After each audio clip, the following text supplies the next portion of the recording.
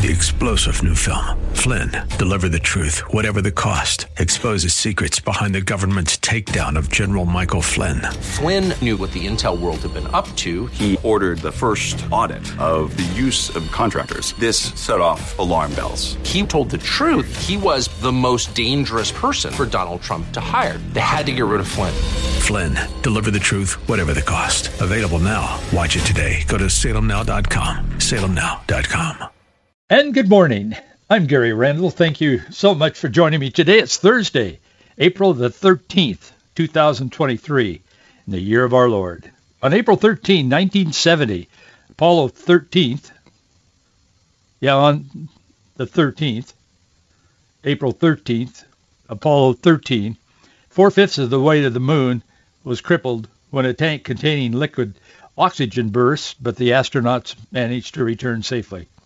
Today in 1743, third president of the United States, Thomas Jefferson, was born in Shadwell in the Virginia colony.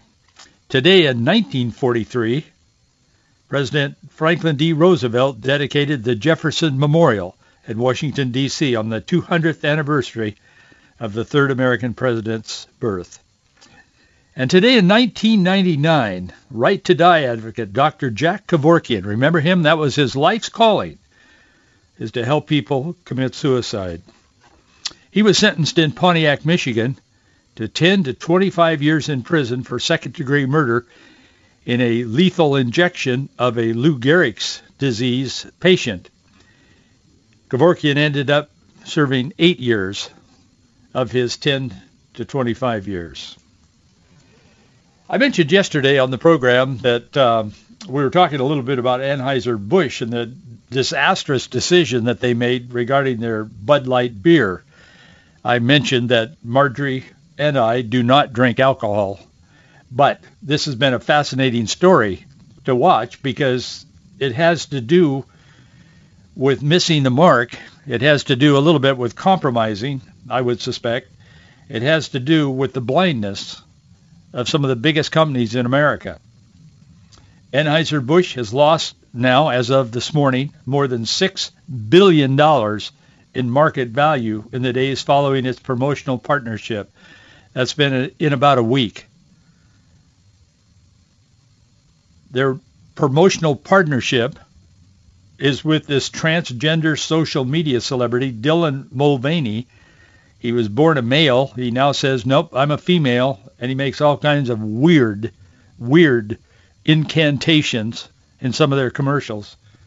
Mulvaney has caused, and this whole campaign has caused Bud Light or Anheuser-Busch's shares to fall amid this nationwide backlash against this whole thing. It isn't that people are intolerant. They just, and again, I don't drink alcohol, but they just want to drink a beer and be left alone.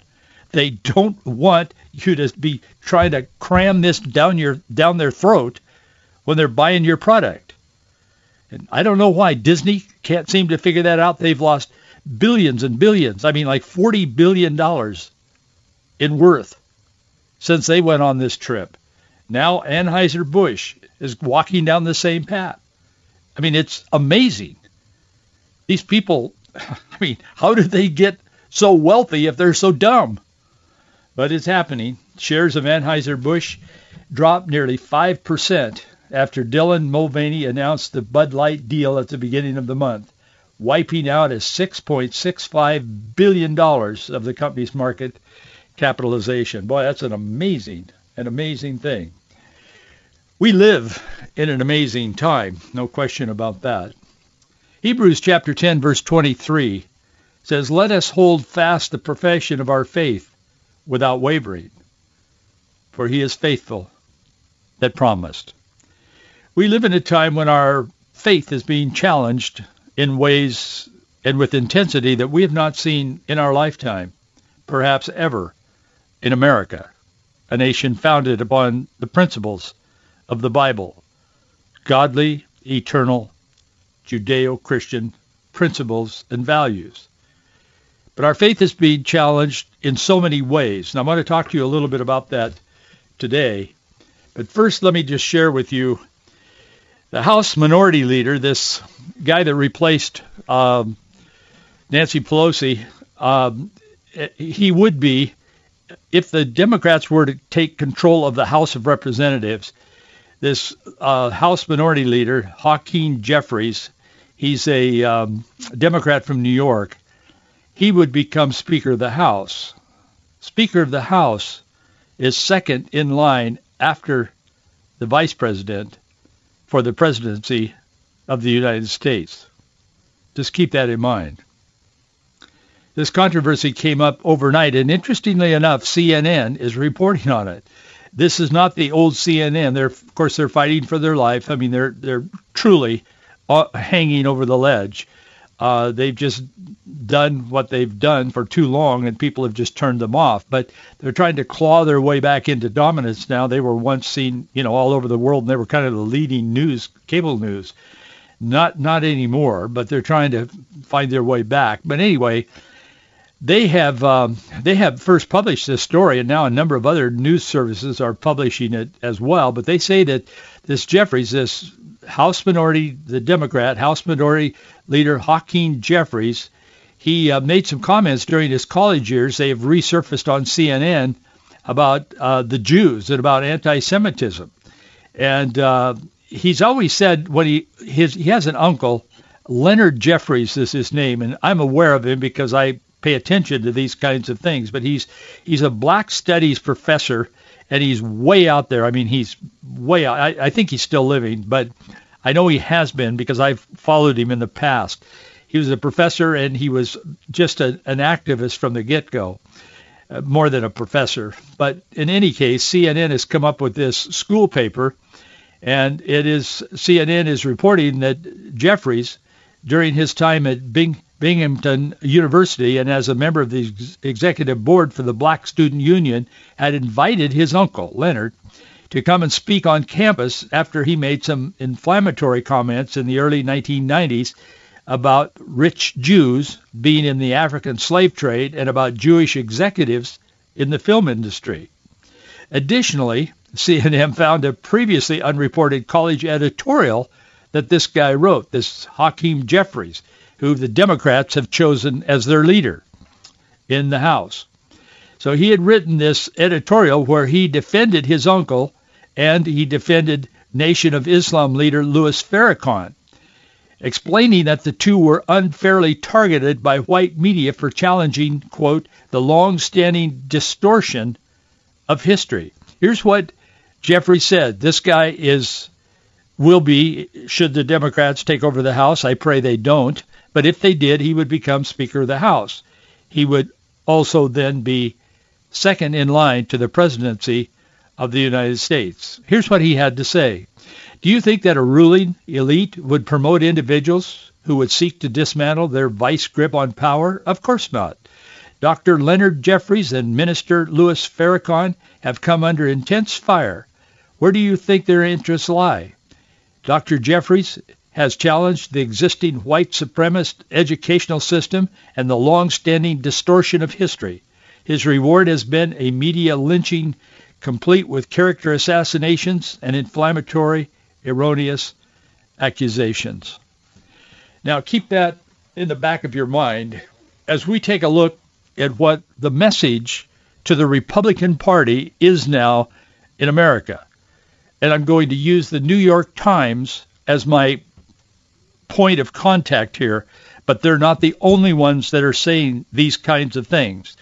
The Washington Post is doing this, the Baltimore Sun, the Los Angeles Times. They're all coming out with various forms of what I'm going to be talking about this morning, but I'll be referring to the New York Times because they gave it more. I mean, they wrote a story that's as long as your leg. I mean, it's not inches, it's feet long in the Times yesterday. It's a very long article. They're very intent on getting the Republican Party to compromise on their beliefs. Under the guise of helping, the New York Times spoke candidly yesterday to the Republicans in America, just trying to help, suggesting they part with their old ways. And if they don't, they'll likely lose the upcoming elections including the presidential election in 2024. When was the last time you saw the New York Times put the Republican Party on the couch and counsel them as to how to win? No, I don't think so. But anyway, I was reminded as I began to read this long story and the same type of story in other news organizations, other newspapers, I was reminded of the deceptive words that are spoken in antiquity a long time ago. In fact, right at the first part of your Bible, surely ye shall not die. God wouldn't say that. God is a God of love. We live in a very deceptive time. The Times op-ed was titled, "Pressure by Their Base on Abortion. Republicans strain to find a way forward." Some in the party are urging compromise, warning of dire electoral consequences for 2024. So it isn't just the New York Times. It's not just the Democrats that are trying to help the Republicans. There's Republicans within the Republican Party who are also trying to help the Republican Party find their way. Because if they stick to their old ways, the old values, it's called the party's platform. They're going to slip into oblivion and be non-existent. It's interesting how people under the guise of helping often have other motives. This is one of those times, I suspect. Jonathan Weisman, he began this conversation. He wrote the article, and as I said, it's long. It's tedious, but it's worth talking about. As he began his conversation with the conservatives, his "ye shall be as gods" talk, he said Republican leaders have followed an emboldened base of conservative activists. That would be the evangelicals, the conservatives, the biblical Christians, the Catholics, conservative Catholics, and so on. That's who he's talking about. But they call them conservative activists, into what increasingly looks like a political cul-de-sac on the issue of abortion. A cul-de-sac, okay? A tightly confined absolutist position that has limited their options ahead of the 2024 election season, even as some in the party push for moderation. The left has been trying to frame every righteous social issue in the past 50 years as a cul-de-sac or a dead end that must be avoided at all costs, which is dogma from Saul Alinsky and cultural Marxism. It's written that now the serpent was more subtle than any of the beasts of the field. Progressivism always acts on the belief that the end is so noble and so virtuous that any tactic to achieve it is justified. Whatever you do is just and righteous. If it helps you, if it moves you closer to your ultimate goal, which is a relativistic kind of position, politically, spiritually. In this case, it would compromise the most fundamental beliefs in the Republican Party platform. Have you read the Republican Party platform? If not, you should. It's inspiring, really. I like the platform. I don't like some of the actors, though, in the Republican Party. The Times begins with compromise number one by quoting Republicans. They're saying all Republicans should follow these Republicans. That's the implication. I'm quoting from the Times. Days earlier, abortion was the central theme in the liberal judge's landslide victory for a contested and pivotal seat on the state Supreme Court in Wisconsin. So Republicans are warning that the uncompromising position of their party's activist base could be leading them over an electoral cliff next year, says the Times. Then they quote Representative Nancy Mace. I don't know if you've heard about her or not, but certainly the people in her area have, in South Carolina. She's a Republican. She said, if we can show we care just a little bit, this is Representative Nancy Mace. If you have cousins or family in South Carolina, they should be aware of what she's saying. She's a Republican, she says. She said, if we can show that we care just a little bit, that we have some compassion, that we can show the country our policies are reasonable.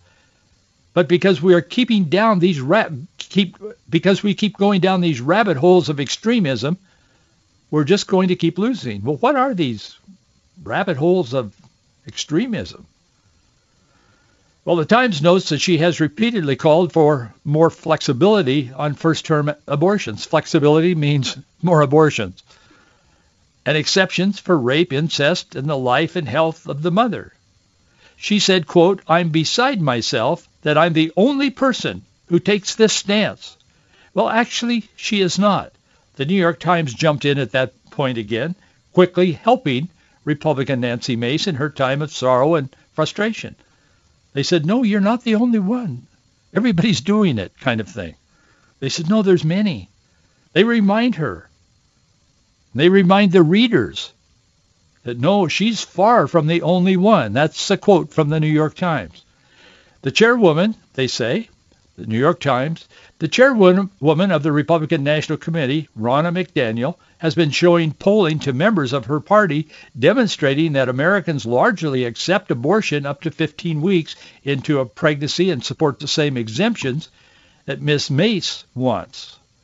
Dan O'Connell, they say, I'm quoting the New York Times, a conservative radio host in Wisconsin, wrote, after the lopsided conservative defeat in the state Supreme Court contest, that abortion was driving young voters to the polls in staggering numbers and that the survival of the party dictated compromise. The Republican Party, if it's going to even survive and exist, must compromise.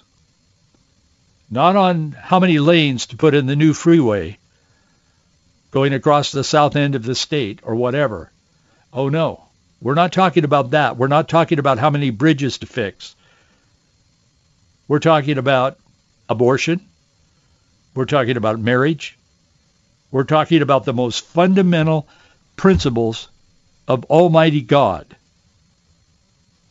This conversation is not unlike that first conversation with evil in the Garden of Eden. O'Connell concluded, the radio guy, he said, as difficult as this may be to come to grips with, Republicans are on the wrong side politically of an issue that they are clearly on the right side of morally. So he was walking the fence. On the one hand, he's encouraging, in his sphere of influence, encouraging Republicans to compromise. On the other hand, he said, but you're clearly on the right side of morality. So does that mean we declare ourselves to be on the right side of morality, but we go ahead and compromise with the devil? I mean, these are demonic things that these people are pushing and trying to get the Republican Party to compromise. And Ronna McDaniel, in my view, and I know a lot of you listeners of this program, you like her. I understand. I don't know her. I've never met her, but I've certainly paid attention to her. And I know where she's coming from. She is suggesting, by showing all of these polls repeatedly to the people probably in leadership of the party, I don't know, but the New York Times says she has been showing, key influencers within the Republican Party, all of these polls that are showing that if the Republicans want to win, they better allow abortions up to 15 weeks. How many abortions would be the right place to be? I mean, where would the moral bridge be? Is cutting back from, say, 10,000 abortions to 5,000, is that a righteous thing to do? I really don't understand relative righteousness if we're talking about God's laws and we're talking about life itself. I don't know where that point is, but they apparently do. I guess it's at the point that you tip the scale so you can win an election so you can, quote, stand for your values. Is that really standing for your values? I think it's time to give that some thought for all of us. Republicans have got to ask themselves, what is more important, winning an election or standing up for what is right? Well, Gary, if we don't win elections, we'll never have any influence. I agree. I work hard for the people that I think would best serve, and the ones I think that would best serve are always people who will take action in conservative biblical values within the culture. So where are we on this? Do we compromise on these issues? I'm not talking about how many lanes in the new freeway. I'm not talking about how many bridges to build or who gets a windmill and who doesn't get a windmill so they can save the earth and so on from carbon fuel and so on. I'm not talking about those issues. Not that they're not important. They're very important, but they're not moral issues, biblically speaking. But abortion and marriage and human sexuality, those are biblical issues. And those are the ones that the New York Times is trying to help deliver the Republican Party from, so the Republican Party won't go into oblivion. Those are their words. That's the conversation that's taking place in our culture today. Weissman also warns Republicans they better compromise all their positions on guns and gun control, or else. The problem goes beyond abortion, they say. With each mass shooting, the GOP's staunch stand against gun control faces renewed scrutiny, and so on. This Miss Mace, from the Republican from South Carolina, she says, my kids had friends on Friday night running for their lives, referring to the shooting at South Carolina's Isle of Palms. She said, it elicited no response from most of my party. Republicans aren't showing compassion in the wake of these mass shootings. They're not joining the Ban the Guns Club and so on. The New York Times talks about the LGBTQ plus climate change. And of course, Weissman said Republicans must compromise on LGBTQ plus issues and so-called climate change.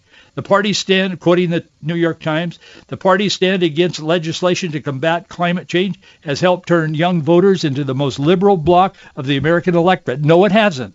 That's a lie.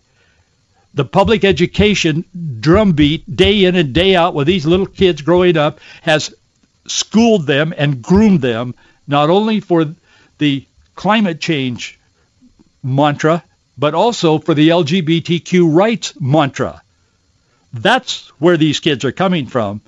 They're not getting it from the Republican Party or the lack of what the Republican Party does. And I'm not defending the Republican Party.